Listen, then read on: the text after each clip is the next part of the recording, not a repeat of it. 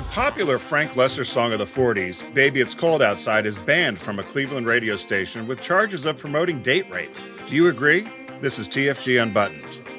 It's the focus group Unbuttoned with Tim Bennett and John Nash, an off-the-cuff take on politics, pop culture, and current events. Hello, everybody. Tim Bennett here in Philadelphia with John Nash in New York City. Thank you for tuning in to our Tuesday podcast, TFG Unbuttoned. Also, thanks to our friends at Critics' Choice Video for sponsoring this podcast to you each week. Critics' Choice Video is America's movie and TV authority since 1987. Learn more about me, learn more about John, learn more about our show over at focusgroupradio.com. And be sure to tune in to our live show every Wednesday at 1 p.m. East through our Facebook page, that's a good word, or our YouTube channel, which is also Focus Group Radio. How are you, John? I am good. Officially welcome to December. Welcome to December. And of course, there was bad news over the, I guess bad news is... Oh, yeah. yeah. Was the death of a president. It always makes the country reflect.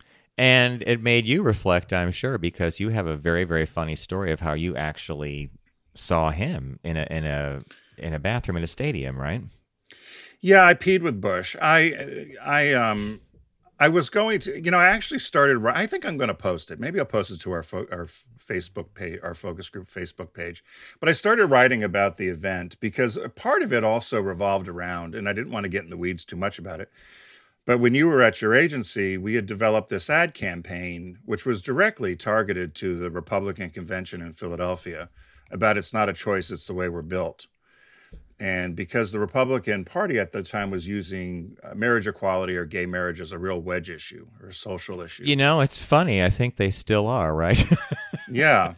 And so the story, as it weaves in with that piece of it, plus me ending up at this convention, it's probably, as I started writing it, it's probably a bit long, but maybe I'll do a two-parter or at least put it in there. But lo and behold, I thought it was Dana Carvey, and it was President Bush that I was in the bathroom with by myself and some other guy learning about his prostate numbers. So, well, a place I was not supposed to be. Well, and it speaks to a whole different time in the country because, you were I think you were at the Philly Convention Center or something, and right. Security was very different. I mean, it was there, but it wasn't, you were able to actually somehow get into this bathroom before the contingent came and he came or whatever. Nowadays, I don't know how they do all this, but I think lockdown's lockdown. Back then it was, okay, let's clear the hall. I remember I was stopped by Secret Service or security, and I remember them, where you going? I said, I really need to go to the bathroom. And they wanted me to walk around. And these big stadiums, it would be a half a mile walk. And I said, I really need to go. I just want to go to the bathroom. And the guy's like, well, okay. And the line was huge. So I skimmed along the wall thinking people were pee shy, which sometimes I am as well. But I thought, I have to go so bad. I don't care if I have to pee in the sink. I've got to go to the bathroom. So when I scooted in there, I was the only one in the bathroom. And I came to find out later from a friend of mine in the government, I didn't realize this, but presidents and vice presidents or any senior level people in government are not allowed to use urinals with their back exposed. They have to use stalls. They're told from security to use a stall, which I never realized that. And so that's how when I got in there, I didn't think anyone was in the bathroom. But in fact, it was George Bush and whoever his friend was in there. They were in the stalls. Well, save that whole story for Facebook then, and that gives people an incentive to check out our page at Focus Group Radio. So, hey, the three stories this week, there's a few quick ones. The first one, and as I read it, I thought it was a bit of a joke, but as anyone who has kids or us as uncles, we know that little kids always are putting different things in their mouth and try to swallow things. And there was a group of healthcare professionals that decided to find out how long a Lego head or a piece of a Lego body would take to get through the system. And so they had brought in 6 volunteers to swallow these heads of Lego figures and see how long it took to get through the system. And before we get into the story, would you have done this study? I would have happily swallowed a Lego head, sure. But I don't think I would have liked the other end of the study, which was what you're going to get into, which is how they actually had to figure out when the head came out, when the little Lego piece came out. Well, And, right. They had to keep a stool log. Do you want to explain what that is? well, and so this guy named Bruce Y. Lee at Forbes reports that each participant kept a 3-day stool log rating their bowel movements using the acronym is SHAT, SHAT, stool hardness and transit. So a person with a higher SHAT score had looser and more frequent bowel movements, meaning the smiling little piece of plastic may move more quickly through their bowels. After swallowing the Lego noggin, each participant was responsible for analyzing their own poo to locate the, hence what we were saying, like, I don't know if I want to do this. According to the blog, a variety of techniques were used, using a bag and squashing, like putting the poo in something Right. and manipulating it with your hand. Tongue depressors were used to press down on stuff, or gloves, chopsticks. No turd was left unturned. And the and the other acronym they had was, after retrieving the Lego head, the participants calculated their found and retrieved time, which it stands for fart. So we have shat and we have fart. The fart score. Yeah, the number of days it took to pass the Lego head. And it turns out that in most participants' case, it was a 1.71 day average for the head to go, the little Lego part to go from being swallowed to out. One participant never found their Lego head. We wonder if it's kicking around in their intestines, or maybe they were just a little not as diligent at their shat and fart scoring. And that was one of my takeaways, was how either they missed it, or how does something stay in there? Because isn't the old wives' tale that if you swallow gum, it's going to stay in your system for 7 years, which is ridiculous. Yeah. But I thought this guy must have just missed it, unless it is stuck in there somewhere, and then he's got bigger issues. Well, when we were kids, well, to answer that one about if it's stuck in there, let's hope it's not stuck in like a pocket or something that's going to cause diverticulitis or something terrible later on. But I just suspect that particular participant might not have been as methodical in their looking for for their shat and their fart scores. But when we were kids, I remember once swallowing 2 pennies, and my sister runs to my mom. She goes, John swallowed pennies. John swallowed pennies. And my mom had to call the pediatrician, and he laughed and said, I do want to know when they come out, though. So he goes, a day from now, you have to start checking his stool.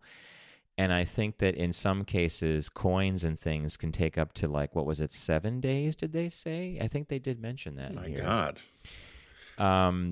Why did you swallow pennies? I just did.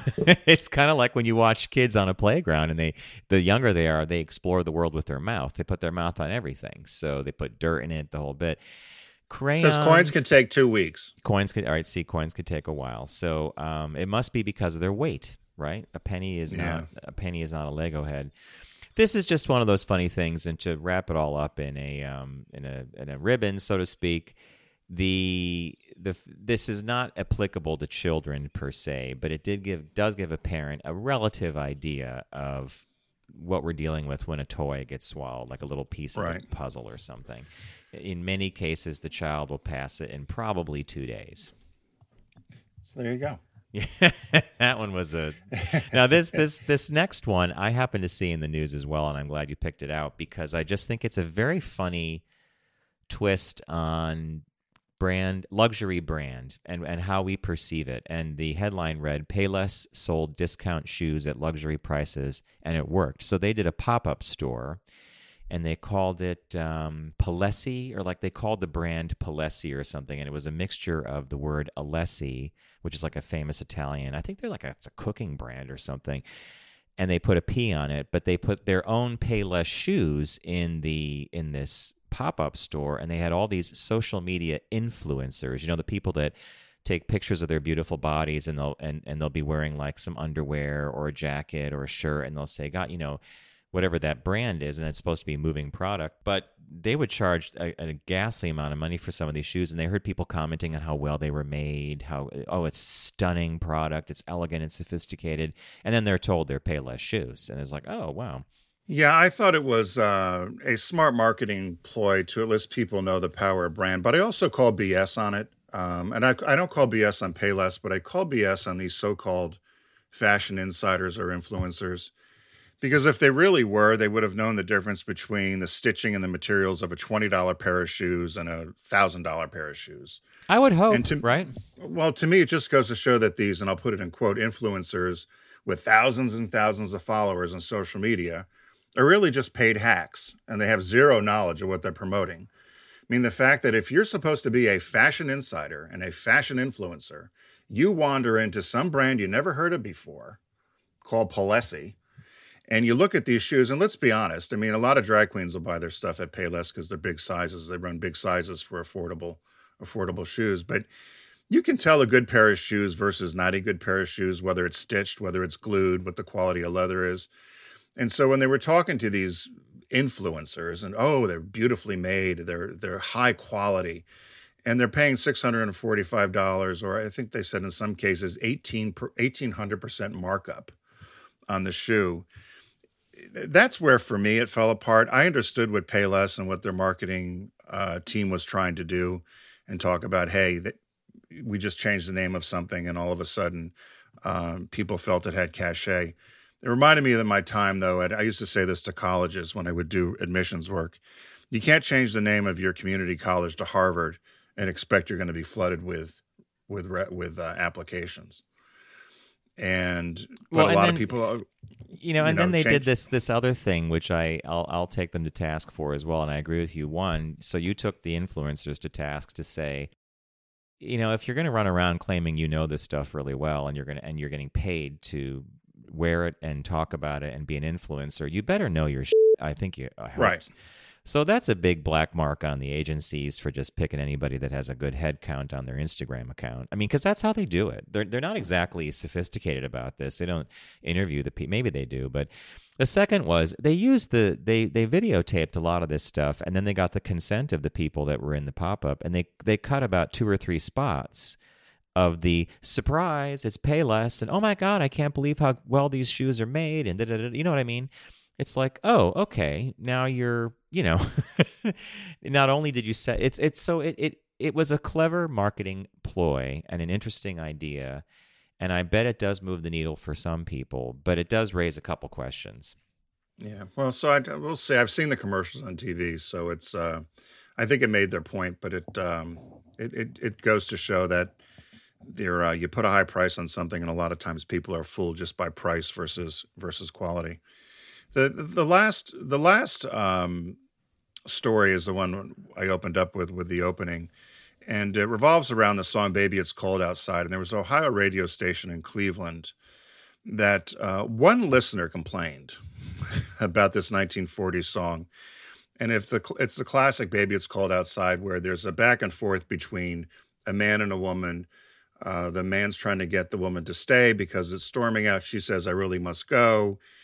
And it's a back and forth, playful flirt amongst one another, and it's a catchy song. It's always played around this time of year, and now there's some complaints with particularly what's going on with the Me Too movement and women getting a new voice based upon the Cosby and Weinstein issues. The Me Too movement. The Me Too movement, that the song should be banned. So they actually did a Facebook poll, and they said 92% of the people were in favor of keeping the song. But this started in Cleveland, and now it's apparently spreading across the airwaves of different stations as to whether they should play this song or not, because they think it may promote date rape. I started thinking to myself, are there other songs out there? ZZ Top did a song about legs, or any songs that may objectify women, or even Cher's Half Breed, right? I mean, Gypsies, Tramps and Thieves, any of those songs. Are we not going to be able to play them anymore? I don't know. I was when this crossed the radar for me, I was my mouth just opened, because I've never ever listened to that song as anything other than a famous Christmas duet. In fact, there are so few Christmas songs to begin with, right? Like, so Right. There could be maybe 40 songs or 32, or they're really not that many, but they've been recorded so often that there are famous recordings, Ella Fitzgerald doing Frosty the Snowman, or This particular one, "Baby It's Cold Outside," is a I think Tony Bennett and Lady Gaga put it on their album a year or two ago when they did a Christmas cover album. So Yep. it's viewed as just a famous duet, like this funny little tongue-in-cheek back and forth thing. And context is important. And, when you lose context, when you remove something from it rather abruptly, and you don't say, okay, the song was written in the 40s or the 50s, we all know that, 70 years ago or less, the role models are very different. Women were often perceived as house, keepers. They were at home. They were held to it. It was just a very different time, and I don't apologize for it. But I hear the song all the time. I've heard it, in fact, this weekend, and I really scratch my head. I'm like, I don't get date rape out of it. I just get duet.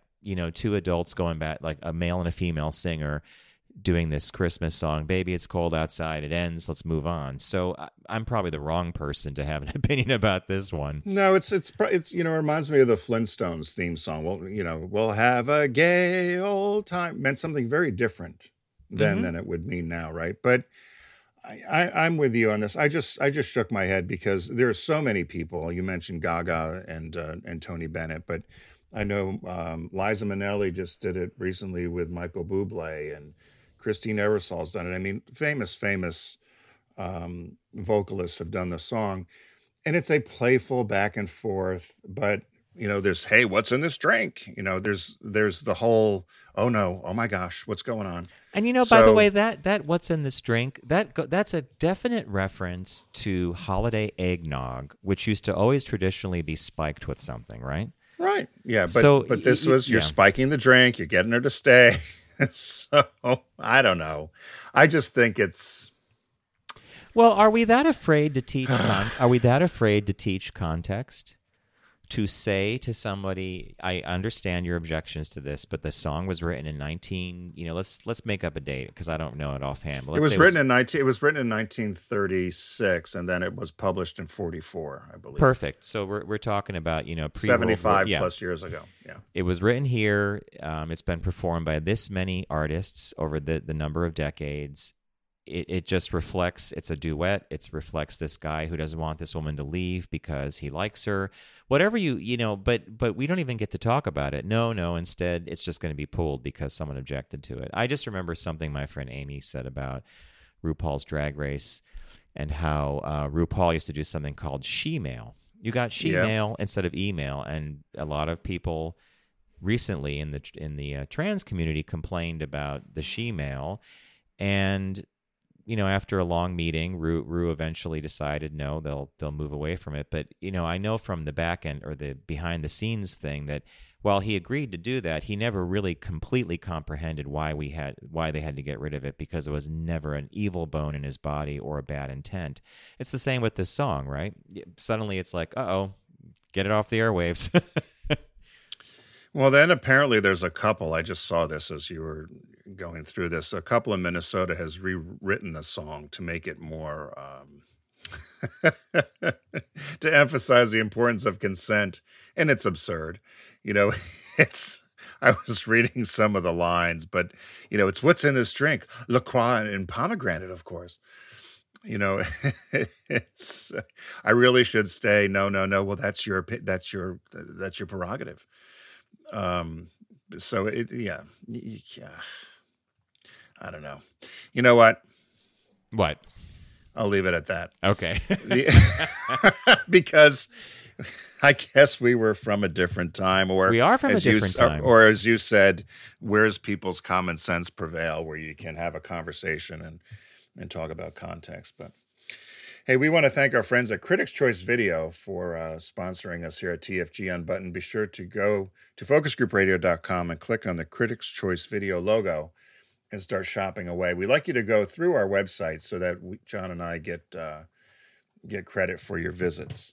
So anything spark your fancy this week, John? Yeah, if you're doing gift giving and you have any friends in your circle who are big Twilight Zone fans, whether they were from their youth or whether they discovered the series on one of the multiple marathons they usually do. I think Twilight Zone marathons are around New Year's usually for me, at least some of the stations up here. Rod Serling did a show after The Twilight Zone. I wonder if you remember it. It was called The Night Gallery. No, I don't So remember that. Night Gallery was what they call a bewitching series. It was about probably a little more on the supernatural side, but it had a whole A-list cast of stars that moved through the different episodes. Joan Crawford, Edward G. Robinson, Burgess Meredith, Mickey Rooney, Diane Keaton, Vincent Price, Cesar Romero, Jill Ireland, Patty Duke, and many more in the 47 episodes that aired of The Night Gallery by Rod Serling. It's at Critics' Choice Video. It's about $47.96 for a 10-disc set, which is really not that bad, and probably well worth watching if you remember it from before and you're like, I think I might want to check out Night Gallery. Or if you know someone who's a Rod Serling fan, makes a great gift. And the one last thing I'll say about Critics' Choice Video is get the catalog. It's the upper left corner of the home page. After you click through from our page, it says order a catalog or request a catalog. I say go ahead and do it. My holiday one just arrived. The cover is entirely Christmas themed. It's got Rudolph and Santa Claus is coming to town, and it's got the Miracle on 34th Street. It's like the Sears Wish book. So check out Critics' Choice Video and get there by going to focusgroupradio.com and click on their logo. And we want to remind you to join us on Wednesdays from 1 to 2 p.m. on our live show on YouTube or Facebook. And that's Wednesdays from 1 to 2, and it's focusgroupradio.com. Again, has all that information. So thanks for joining us on Unbuttoned. Have a great week, and we will see you in the new one. The Focus Group Unbuttoned, available every Tuesday. Learn more about Tim and John, Unbuttoned, and all of the Focus Group platforms at focusgroupradio.com.